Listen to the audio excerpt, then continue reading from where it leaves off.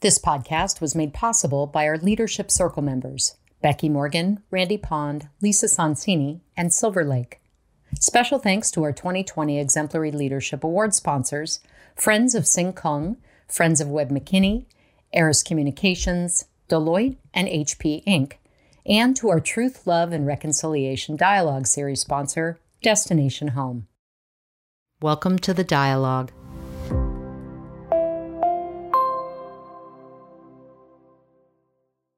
I'm super jazzed about diversity and inclusion, and my excitement often pushes people back, but not Michelle. She stuck with it, and we became fast friends. I devoured her book, The Fix, and since then we've been, talking a lot about innovations in the way that folks approach diversity and inclusion in the workforce. I think Michelle is one of the more innovative thinkers I've ever met. And I think you'll agree at the end that her approach to creating equity in the workplace and beyond is new, elegant, and kind of fun.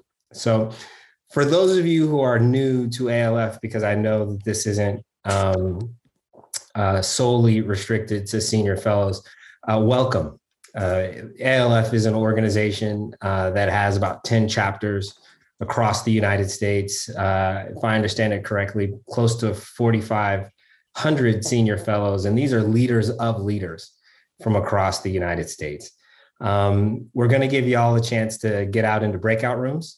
You guys are going to have a chance to dialogue with each other. And so hopefully you can build some close connections. I'll be here throughout the way, and Michelle's going to share her knowledge as well too. So with that, I think what I want to do is hand it over to Michelle to introduce herself a little bit briefly, but then start her keynote. Thank you so much, John. It's such a privilege to be here today and to be here with all of you. So first off, I just want to thank you all for gifting me your time. I know how invaluable that is. And I wanted to actually share where my journey began. So I've been researching how inequality works in organizations for the last 10 years. I run my own business, Equality Forward, linked to my theory of change and how you drive cultures that value difference, what I call cultures of equality. And my journey really began about 15 years ago when I was a manager for the first time in a large multinational organization. And I walked into the kitchen at work and my boss is standing on the other side of the kitchen, and it's pretty packed. It's lunchtime. People are, doing what people do in kitchens at lunchtime. A lot of men, because it's a male-dominated organization. And all the people who report to me are sort of standing around my boss chatting with him. And he picks up a kitchen tea towel and he kind of puts it into a ball and he throws it across the room and it hits me in the face. And it was quite comical, I guess, at the moment. And then he says, "Hey, Michelle, you're a woman. Why don't you wash the dishes?" And it was like one of those scenes in a movie where it just goes quiet. And everybody's looking at me thinking, how's she going to respond? And that was the moment I realized it didn't really matter that I was on my 5th degree. It didn't really matter that I had more experience, high performance ratings. None of that mattered because my difference was forever going to be a barrier to my advancement at work. And it was going to be the reason I would be continually devalued in this organization. And so that was the moment I wanted to understand, what is it about the way workplaces are hardwired that creates inequality? And how can we create environments where we not only bring diversity into them, but more importantly, we value the diversity once it's in the organization? And so that began my journey of researching it. And it's been a pretty hideous journey of reviewing over 3,000 academic journal articles, having over 72 interviews, each an hour and a half long with over 100,000 data points. But I can finally say that I understand how inequality works. And the message I have for all of you today is that this is not a women's problem, a men's problem. This is an everybody problem, because here's the thing about these inequality moments. And I want you to think about what yours might be, because research shows pretty much most of us, 96% of us at any one point, have witnessed or experienced inequality in organizations. And it's those lived experiences, like my kitchen tea towel moment, that make up our lived experience of organizational life. So those moments matter. Those are culture defining moments. And the reason inequality is everybody's problem to solve, because one of the most interesting research findings that's out there, and I don't know why we don't talk about it enough, is that simply witnessing inequality, so the men standing around the kitchen table who didn't say anything, witnessing it has the same detrimental impact on your mental and emotional well-being as if you yourself had experienced it. So I just want everyone to clock what I'm saying. So witnessing inequality has the same detrimental impact on your mental and emotional well-being as if you yourself had experienced it. This means inequality is our shared problem to solve. And why is it that it has the same detrimental impact? Because nobody wants to feel that their difference is potentially an opportunity or threat for their organization to discriminate against them. It creates this imbalance in terms of psychological safety. People don't feel safe to be themselves. They don't feel like they're going to be valued for that. So it eats away at culture. Those moments add up and they matter. So when it comes to understanding the context that we're working in most organizations, it's pretty fair to say that current D&I solutions are not working. And I don't say that lightly. I say it having research, particularly in the United States. With SHRM, we did a survey of over 832 human resource executives who work in the D&I space and asked them questions about, how effective are these D&I initiatives? And most, around sort of 60 to 70%, said current solutions like unconscious bias training, like women-focused recruitment targets, like maternity leave, paternity leave, having a minimal impact at best. They don't result necessarily in sustainable long-term changes to inequality. And I think it's really interesting that annually, according to McKinsey, we spend about $8 billion on D&I initiatives, yet at any one time, 40% of employees feel isolated, feel excluded, feel discriminated against. So clearly what we're doing isn't matching the outcomes we want to solve for. And for me, this really hammers home the point that D&I initiatives are not only failing our organizations, but they're failing men and women. So when we think about current D&I approaches, they tend to be split. They tend to be focused on what I call fixing women or individual focused solutions like women's only networking, women's only development programs, women's only coaching, mentoring, sponsorship programs, or they focus on sort of the policy and process level of an organization. So what hiring policies can we put in place? What hiring practices can we put in place? But we can't think our way out of inequality. It's a lived experience. And so that's why, my research I replicated with SHRM, the Corporate Leadership Council did the same survey back in 2005 and found the same results. So more than a decade later, nothing's really changed. And so D&I initiatives for me aren't solving the problem of inequality because they don't actually understand what the problem is they're trying to solve for.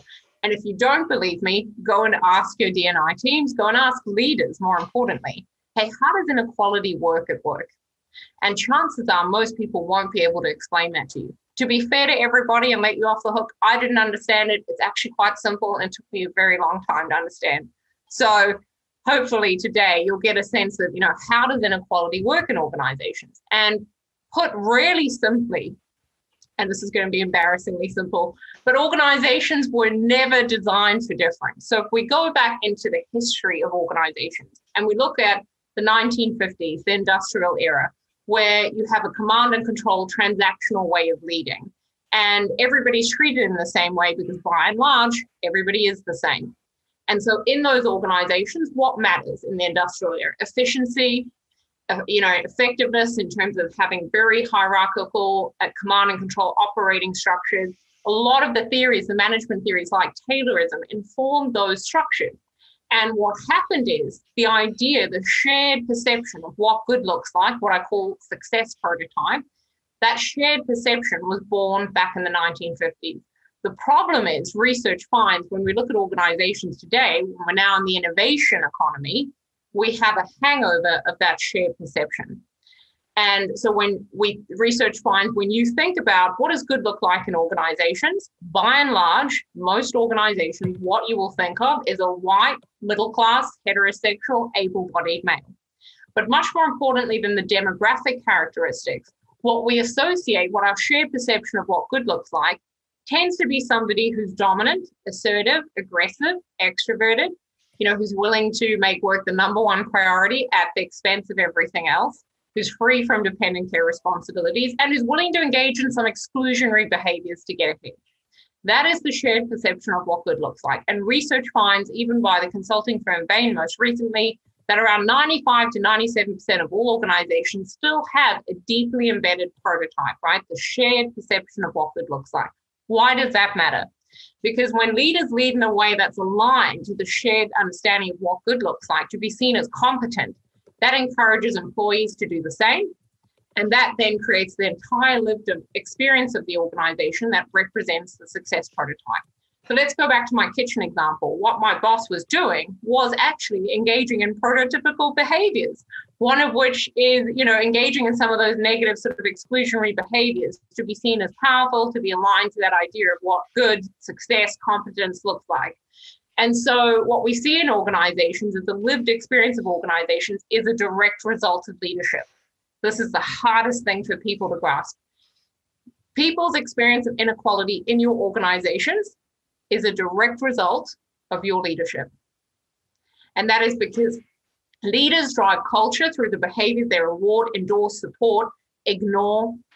And, that then creates culture, creates the lived experience of inequality. So leaders drive culture, culture drives experiences of inequality.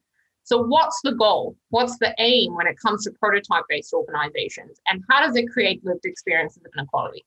The aim is to shift to what we call value-based organization, where you're really clear about what good looks like, but you give people the freedom to display that value in a way that works for them. So not the corporate speak sort of nonsense values, where people just say it, most people can't remember their company values, but the implicit value that people associate with what good looks like as a practice. So for example, I worked in an organization where curiosity was a practice and it was a shared implicit value.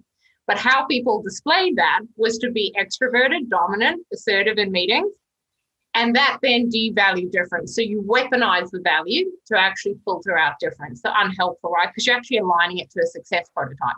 But I've also worked in other organizations where they say, look, we value curiosity because we don't want people to be attached to outcomes. We want them to be open to outcomes. We want to harness the value of diversity. We want to innovate.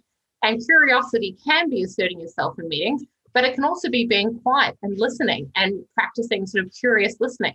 It can also be sending an email. It can also be having a one-on-one.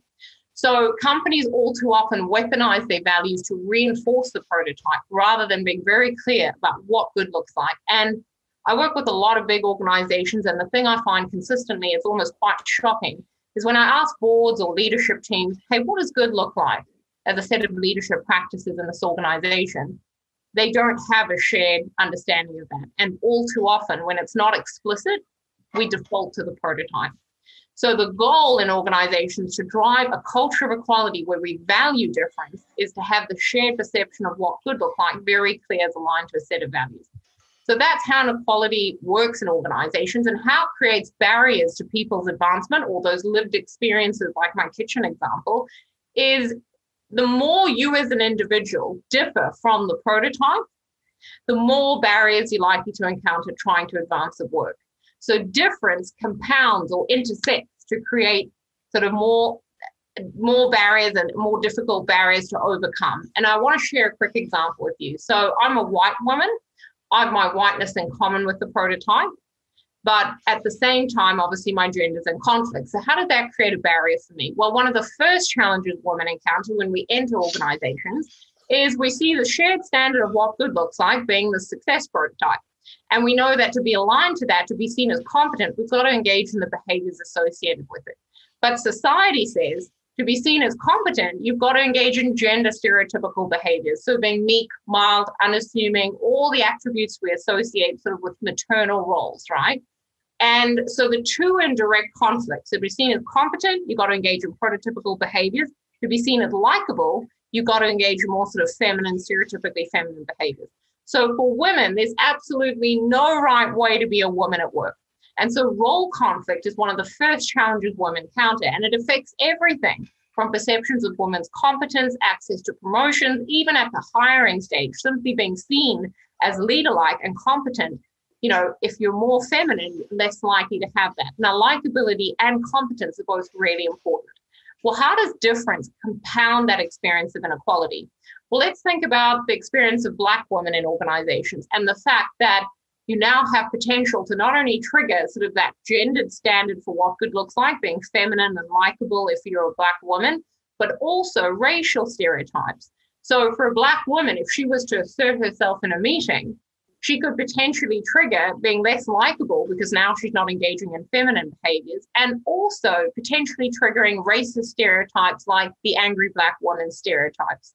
So difference compounds the barriers. It compounds that lived experience of inequality in organizations. And so that's how inequality works. The more you differ, the more challenges you're likely to encounter trying to advance at work.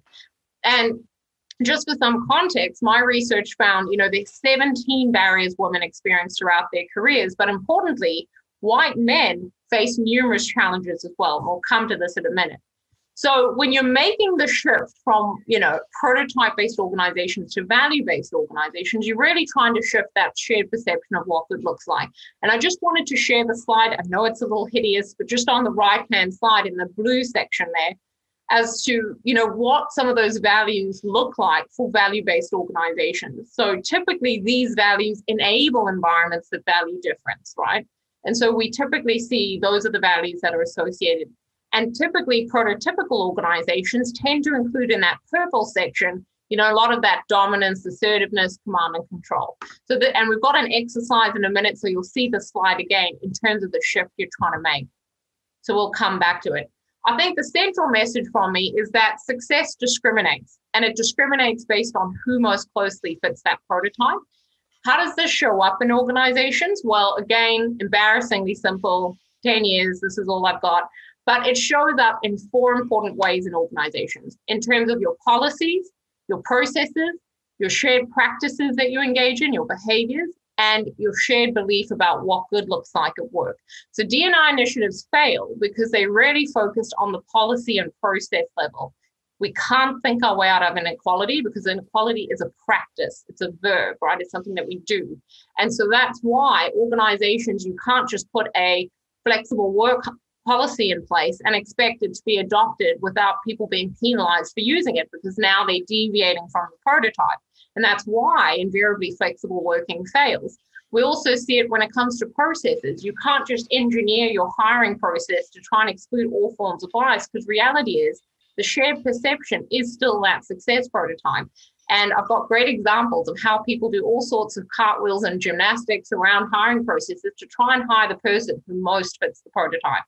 The same is true when it comes to practices. So we have to focus on that lived experience. What are the barriers people are encountering? Why are they encountering it? How are we behaving in a way that's aligned to the prototype? And again, the goal with all of this is to have a strategy that addresses all 4 Ps, and most importantly, makes the shift from prototype-based organizations to value-based organizations. So changing our shared perception of what good looks like in organizations. So just some questions to think about in terms of your leadership in organizations. Given that leaders drive culture, culture drives experiences of inequality in organizations, how many leaders in your workplace even understand that their behaviors are directly associated with people's experiences of inequality? How many know how to lead in a way that's inclusive? Do employees know how to practice inclusion by watching what their leaders are doing? Is inclusion embedded into the way the organization functions? And are employees clear about what good looks like, or are they relying on the implicit beliefs, that are aligned to that prototype? So that's the shift we need to make. Now, it's normally at this point that somebody will say to me, hey, Michelle, this is all great, but if we know this, why is it so hard to change? Like, what keeps inequality in place? Well, based on my research, it's denial. So in the academic literature, we find when it comes to racism, racial denial is fairly well established. But when it comes to gender denial is a pretty new concept. And it's the idea that, the denial of inequality is really the denial of different lived experiences of organizational life. So when we say it's a meritocracy, everybody experiences workplaces in the same way, we're denying how organizations are hardwired to devalue difference, and the fact that individuals have very different experiences of working life depending on the barriers they have to overcome. So what we're in denial about in organizations is this lived experience. And it shows up when people say, If any of you are having this reaction, that'll be good because you'll be my case example. This is not my workplace. My workplace is a meritocracy. I treat everybody in the same way. I've heard it all before in different organizations we research, and invariably in those organizations, some of the barriers are most hardwired. The important thing to recognize is when we're tackling inequality, tackling that lived experience is what we need to solve for. And that means getting to know what the barriers are that women face in organizations and how that differs for all women. Getting to understand the challenges that inequality creates to men's fulfillment and men's advancement. In fact, I always say men need equality more than women do, because when you look at the fact that men are really tied to that outdated work ideal and the challenges that creates for them to be effective today, but more importantly, in the future world of work, we're in an innovation economy, you can't really lead in a way that's tied to that 1950s ideal. And the fact that living up to that 1950s ideal costs men. We find greater rates of depression, of mental health, of challenges, at work in terms of managing work and home life integration. So there's tremendous difficulties for men in aligning to that prototype. And I just want to reiterate that it's not just about men and women, it's understanding all individuals, regardless of their gender identity, and how difference really creates barriers to advancement at work. And so getting to know each individual and treating each individual like a person is absolutely critical today to survive in the post-pandemic workplace, because in organizations where we have to innovate, we need cultures of equality. We need environments that value difference. And there's a great McKinsey study that showed we're increasing diversity in organizations. And as that's increasing, we're decreasing perceptions of inclusion. So we're becoming more diverse, less inclusive. Why is that? Because to harness the value of the diversity in your organization requires leadership. Leaders drive culture, culture drives experiences of inequality. So arguably, equality then is an invitation for leaders to lead. And the challenge is, if we don't get this right, is ultimately this is not very good for business, because in cultures of equality, research finds employees are 6 times more likely to innovate. So this is not really about women or men. This is about how do we make workplaces work for everybody, because ultimately that's better for business. Importantly, leaders need this way of leading. You can't harness the value of the diversity in your organization if you're not leading in a way that's collaborative, where you can coach employees, provide feedback, manage the challenges of work-life integration, really delegate, ensure there's collaboration in the team, ensure people who work for you know how to harness the diversity that they're engaging with every day. So we need to fix inequality like our futures depend on it. And I wanted to share, don't panic, I know it's a hideous slide, but I wanted to share one slide with you that is absolutely brilliant because it really demonstrates everything I'm saying on a slide. So I surveyed 735 futurists and I asked them, out of a list of 20 attributes, what are the top 5 attributes that are required in the future world of work? And that's that pink column there. So you've got things like adapting to change, achieving results, demonstrating emotional intelligence, demonstrating resilience. Then I said, great, out of the same list of 20, what are the top 5 attributes that women have today? And what are the top 5 attributes that men have today? Research shows that women have 4 out of the 5 capabilities today that are required in the future world of work, and men have 1. Now, that makes complete sense when we think about the success prototype. Men are still leading in a way that's aligned to the prototype. Men need the freedom to be themselves and be valued for that, to have that ambidextrous leadership where they're responding to the environment depending on what the environment requires. That might be a bit more command and control. It also might be more transformational, right? Democratic, inclusive.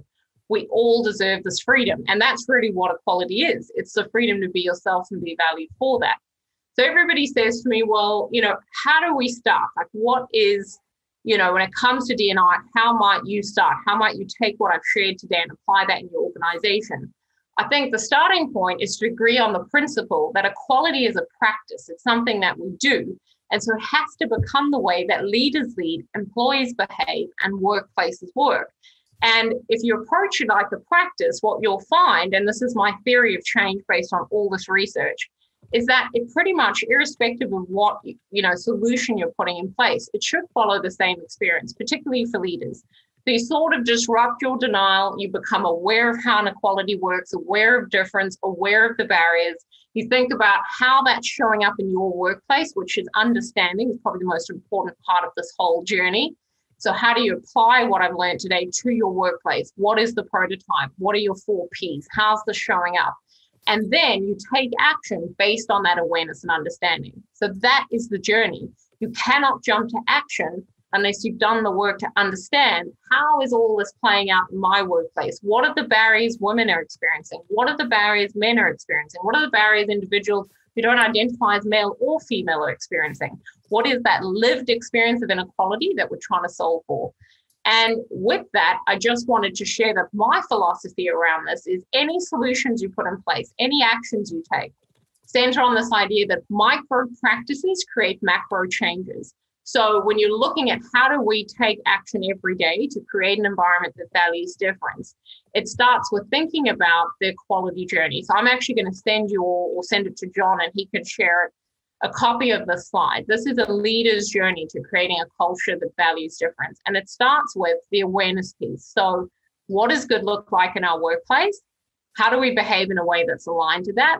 And how do we make leaders understand that this standard is what they're held accountable for, and that really drives people's experience of your organization?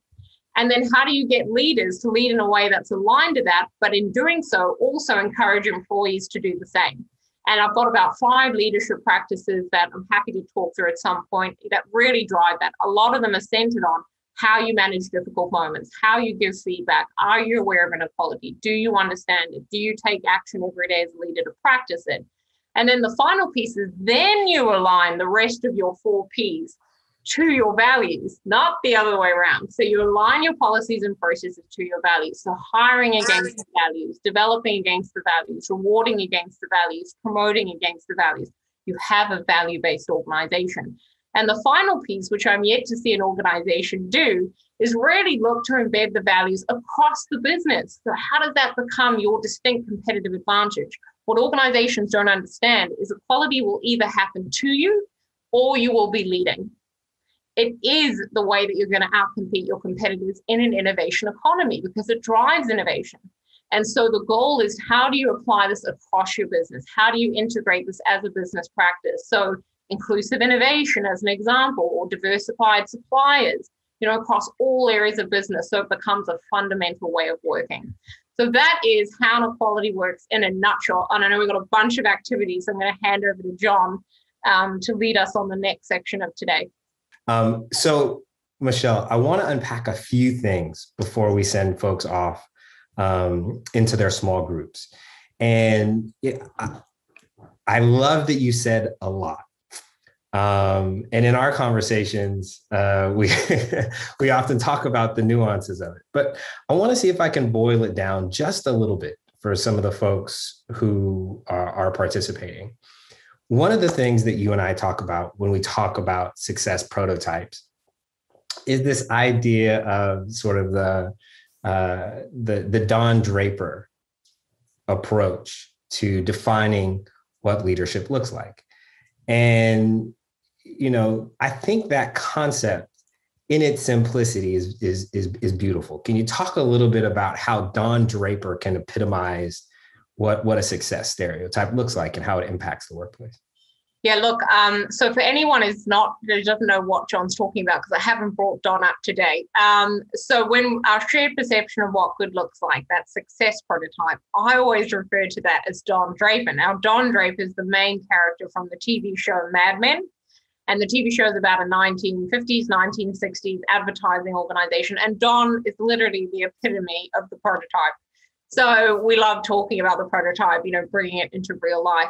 The one thing I want to say before I jump into the prototype is that women can live up to the prototype too. So it's really important to recognize that. So often, and this is quite a challenge for younger women when they look up to sort of leadership level and think, I don't identify with any of that. The challenge for women in living up to it is that it's a lose-lose scenario, because even if women align to the prototype and engage in those dominant assertive behaviors, what research finds is they still excluded from male networks, they still isolated, they still face backlash from people who they lead. And so, there's almost, again, no right way to be a woman at work. So I always say to women, the very best thing you can do is define for yourself how you want to lead. And I interviewed Jacinda Ardern as the New Zealand Prime Minister the week that she took office. And I said to Jacinda, hey, what do you want to be known for? And she turns to me and she says, kindness. And I was like, come on, Jacinda, come on now. And she was like, no, I'm serious. I want to be known as a leader that was kind. I want my government to be known as a government that issued policies that were kind and thought about the whole person. And in all honesty, look at her performance, the way she handled COVID, the way she handled the terrorist attack in New Zealand, where 51 people were murdered. And it was kindness. She's now known as a compassionate and kind leader that defied the prototype. So it is possible. I think for men, it's recognizing how the prototype costs them. So it's something that I think for me really upsets me, is going through the research and seeing that men believe the number one barrier to their advancement at work are D&I initiatives focused on women. So I just want everybody to absorb that. So that's really telling us that, with the initiatives we're putting in place, we're excluding men, which is madness. Men, maintain the dominant group in organizations. And the connection men need to make is, you're not doing this for me, you're doing this for you. Because a more inclusive way of leading is a better way of leading, and you need that to survive and thrive in the future world of work. More importantly, living up to the prototype by engaging in the behaviors associated with it costs you. So it costs you in a number of ways. Like, there's 6 key barriers men face, and all of them really punish men. So I think for me, the thing about the prototype is make it personal, reflect on how you're behaving in a way that's actually aligned to the prototype. Even if you think you're not, really do that inventory and ask people who are working for you, hey, how am I showing up in a way that's maybe aligned to this? What could I do differently to lead in a way that's more values-based? What would that look like? And I think this is a really, from my perspective, innovative way of approaching inclusion and diversity. Because what, in essence, I hear you saying is every organization has a success stereotype. Every organization has a stereotype, has this picture of a person who epitomizes success. And every individual has their own success prototype. And the delta between my personal success prototype, or the way that I naturally show up, and the success prototype of the organization, can create that friction. And so part of the journey, I think, the leadership journey that you're talking about, is getting folks to kind of recognize those prototypes for success and see how they're positive and negative. I wanted to ask a really specific question of you, though, because this is a fun thing. You talk about moving from sort of a prototype-based organization to a values-based organization. I work at an organization that a lot of people say is very values-based. One of the things that we pride ourselves on is this concept of curiosity, and enabling and saying we're rewarding people who are curious. You identified that can be weaponized to some extent. Can you talk a little bit about how values that seem to be agnostic, like curiosity, can be flipped to be weaponized to promote the success prototype, or to injure folks in not meeting that success prototype? Yeah. So I've got a couple of things to say, even on your first point, which is that, so I've worked and lived all over the world: Syria, Libya, Malaysia, America, spent 10 years in America. So all over the world. And based on my experience, success prototypes are pretty consistent. So the Don Draper ideal is actually pretty consistent, irrespective of your culture, but that's not good enough taken on my anecdotal perspective. So based on research over the last 30 years has shown, irrespective of operating context, irrespective of culture, irrespective of where you're working, when you think of what good looks like, men and women, you're going to think of that Don Draper ideal. To your point on curiosity, why does that matter?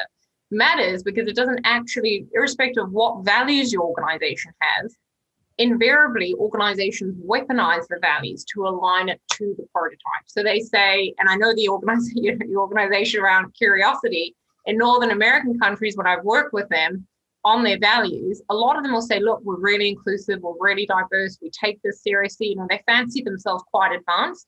And then I'll say, okay, what are the values? How do you demonstrate that? And there's really explicit ways you demonstrate the value, and invariably that reinforces the success prototype. So one organization is a tech organization I just most recently worked with, and we're talking about curiosity. And one of the women said, you know, this really makes me think maybe we are exclusionary, because we do in brainstorming sessions, we get out a whiteboard and force everyone to share their idea. And I was like, yes, not only does that not support, you know, cross-cultural differences or individual differences in terms of introversion, extroversion, cultural differences in terms of what's appropriate. I'm a New Zealander. I'm much more likely to sit back, let everyone speak first. It also doesn't accommodate neurodiversity. So neurodiversity, some people need a little bit of time to absorb the question and think about it in order to ideate. So now they're looking at different ways to, you know, enable the value of curiosity, enable the value of innovation, but allowing for difference and accommodating difference. So I think, to your point, absolutely have the values, but what you want to avoid is being very prescriptive as to how they're displayed. I think what we don't do with values is say, why is curiosity important? So why is curiosity important in your organization? Well, here's why. Okay, great. Like, let's have that be outcome focused rather than prescriptive on the behaviors. And that's really the goal with values.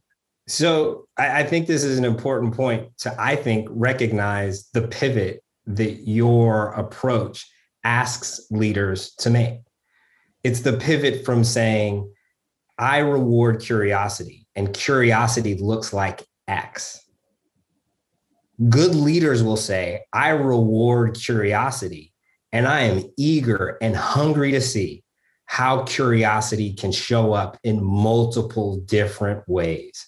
And recognizing that as a leader, if I can reward people whose curiosity shows up in a bunch of different ways, I'm going to be a better leader because I'm encouraging innovation. But I'm also going to create a culture of equality on my team, because the extroverts and the introverts will be rewarded for their curiosity, not because they're a curious introvert or a curious extrovert. Is that kind of a fair way to and I mean, practically, like if we just think about your average manager in an organization, like how do you apply this? Well, let's think about curiosity. What I would do is I would say, what could all the different ways curiosity look like? And then when I'm interviewing somebody, hiring them into my team, I might say, you know, curiosity is one of our values because, and share why, right? So why we value it. And then say, tell me a bit about how you demonstrate that. Have you got examples, right? And then when it comes to developing people, great way to give feedback. Hey, curiosity is important to us because of this.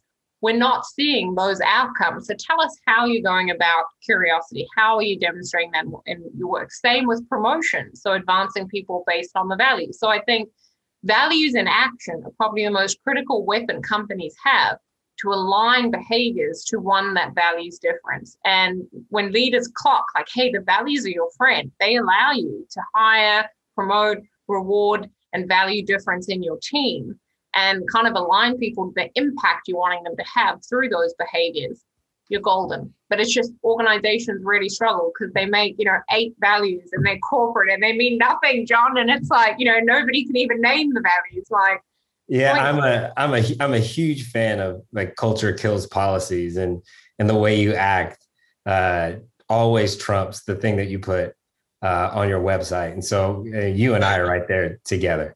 So now I think is a good opportunity for us to kind of let y'all play with the tools that we've just given you around how to become a better leader. And so Kemi's going to put you. I'm going to hang out here with Richard, Kemi, and Michelle, but Kemi's going to put you in breakout rooms. And this is what I'd like y'all to do in the breakout rooms. It's to begin the process of exploring what real leadership looks like for you and for your organizations. So in these breakout groups, what I'd like y'all to do is I would like y'all to answer 2 questions. And in going about answering these 2 questions, we want you all to participate in sort of the dialogue guidelines, right? Which is, be curious about what your colleagues are talking about. Stay involved in the conversation. Focus in on what the people in the room are saying. And then make sure everybody's participating. Make sure everybody has an opportunity to kind of share what their success stereotype is, what their values are. And then above all else, for this to really work and for people to be vulnerable, they have to trust that what they're going to share doesn't leave that breakout room, doesn't leave this session. And so if you make that promise to the folks in the room and to me, I think that this will be a much better and more valuable experience for everyone. So think about these guidelines as you go in and try to tackle these two questions that we want y'all to grapple with. I think Kemi is going to send these to you in the breakout rooms, but let me read them to you so that you can appreciate, I think, what we're trying to do. So the first question is, in your organizations, what are your success prototypes? So what are your Don Drapers? What are your definitions of prototypical success in your organization? Can you identify them? Can you describe them? What do they look like? And what's yours? The second question, and I think this one's super fun for me, but the second question is, then can you identify what your company's core values are? Looking at the success stereotypes or prototypes and looking at what the organization's core values are. Are the core values things like curiosity and candor and good communication, integrity? And if so, do we allow in your organization people to show those values in a multitude of ways? To show those values in a way that's authentic for them based upon their background or even their culture. And so as y'all look to have the conversations and answer those two questions, after that, we're all going to come back. I'm going to poke everyone with a stick, like I like to do, about what did y'all talk about? Some of you I know, some of you I don't. I might call on the people I know. I might call on the people I don't. But the more important aspect of returning from the breakout sessions is to make sure that as a community, we were able to hear what were some of the things that y'all came up with and what were some of the more important takeaways that you might have for us and others in the room. So with that, Kemi, do you want to drop these folks into breakout on our group? Sadly, we're about at the end of our time. And I want to, before I close off, give Michelle an opportunity to make a few parting comments and to share her experience this morning. I think my main message is, if you're going to take anything away today, recognize that ultimately when it comes to this work, more equal workplaces serve to benefit you. And the reason I say that is because a lot of the work when it comes to leaders, when even D&I practitioners, can be super performative. And a lot of it is about being seen to be doing the right thing rather than just doing the right thing. And so what I always say is, someone's really doing the work of equality when they can finish the sentence, a more equal workplace serves to benefit me because.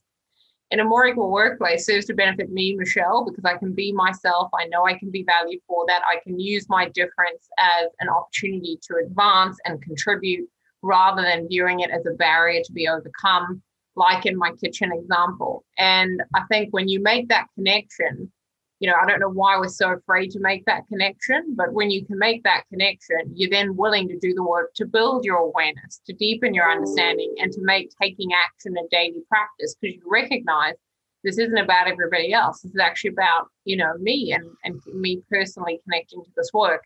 And I think, across all areas, whether it's anti-racism, whether it's anti-sexism, whatever the area, to date, there's so few leaders who do that. And when they talk about this work, they talk about it in the abstract, like D&I sits out there without realizing, no, you are D&I, because leaders drive culture. Culture drives experiences of inequality. So why does this matter to you? So that's something I think all of you can think about doing. Thank you, Michelle. I would agree wholeheartedly. And great transition to what I'm going to challenge folks to do next. One of the things I think that's important about leadership and important about ALF is to start y'all on a personal journey after getting the context that we just gave. And so, what Akemi and I and Richard are going to do after this session ends is we're going to email you 3 questions that you should take away and solve for yourself as you look to evaluate yourself as a leader. And I want y'all to focus not on the organization and not on the aspirational, but you right now. Ask yourself these questions. Sort of, what are your success stereotypes? When you think about how you want to show up in your organization, in the workforce, or whatever, Michelle's values are unfortunately so awesome. We're all going to want to pattern match off of those, but try not to. And really ground yourself in when I think of myself as being successful, what does that look like in this environment? And then the next question is sort of, then what are your values based upon that success stereotype? And do those values enable you to create equality? I've worked at Netflix for a little bit. And one of the first things that I did when I got there was took on the mantle of negotiating the way that I work. As lawyers, we're often told this is the only way that one thing can be done. And I left the practice because I didn't like doing those things. And so whenever something came up that my boss or another leader wanted me to do, and if it was going to make my life horrible, I began a process of sort of negotiating that. Tell me what you want me to do this for. And let's see if there's a way that I can do it in a way that's comfortable for me, but still gives you what you want. That is a rare concept, but an amazing opportunity to give ourselves. But what that requires we do, again, is it requires us look at what are our values and do the values that we have enable people to have success? Are you going to be the person that says there's only one way to do this? And so if you're going to give it to me right, you have to give it to me this way. The last question, and this is a fun one, right? Do your values allow folks that you work with to show up in a way that's right for them? A massive pivot for me when I moved from being an in-house, being at a law firm to being in-house was I got to wear jeans and t-shirts and Jordans every day. That was a massive pivot. If I could have done that at the law firm, I probably would have stayed there a little bit longer. But interestingly, the way I dress when I'm in the office has very little to do with my success and ability to do my job. The only reason I was wearing slacks, button-ups, and loafers to the office was because the white dude who was my boss was wearing slacks, button-up, and loafers. I don't even like loafers, but I was wearing them into the office. And so think about that. What are your values? And do the values that you have as a person enable people to show up in the ways that are authentic for them? I think Akemi dropped those 3 questions in the chat. If you want to copy and paste and put them in a document, that's great. I think we'll also follow up with an evaluation, and hopefully we can include those 3 questions as a reminder to y'all. Look, I had a blast if you didn't already notice. Thank you so much, Michelle, for kind of carving out 90 minutes of your evening and delaying your dinner to hang out with us ne'er-do-wells. It's always a pleasure hearing you speak.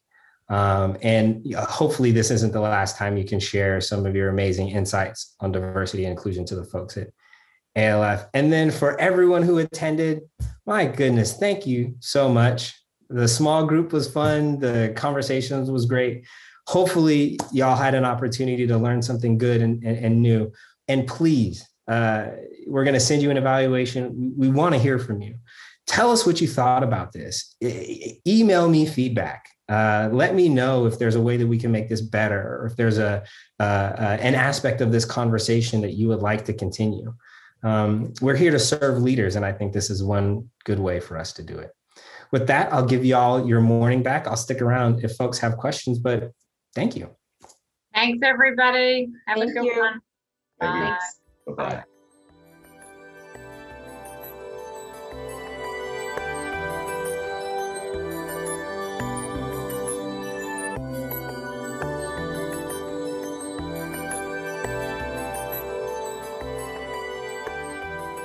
ALF joins and strengthens diverse leaders, creating and supporting networks for good. We hope you enjoyed this podcast and encourage you to subscribe to The Dialogue on iTunes or SoundCloud. To learn more about ALF, visit us online at alfsv.org.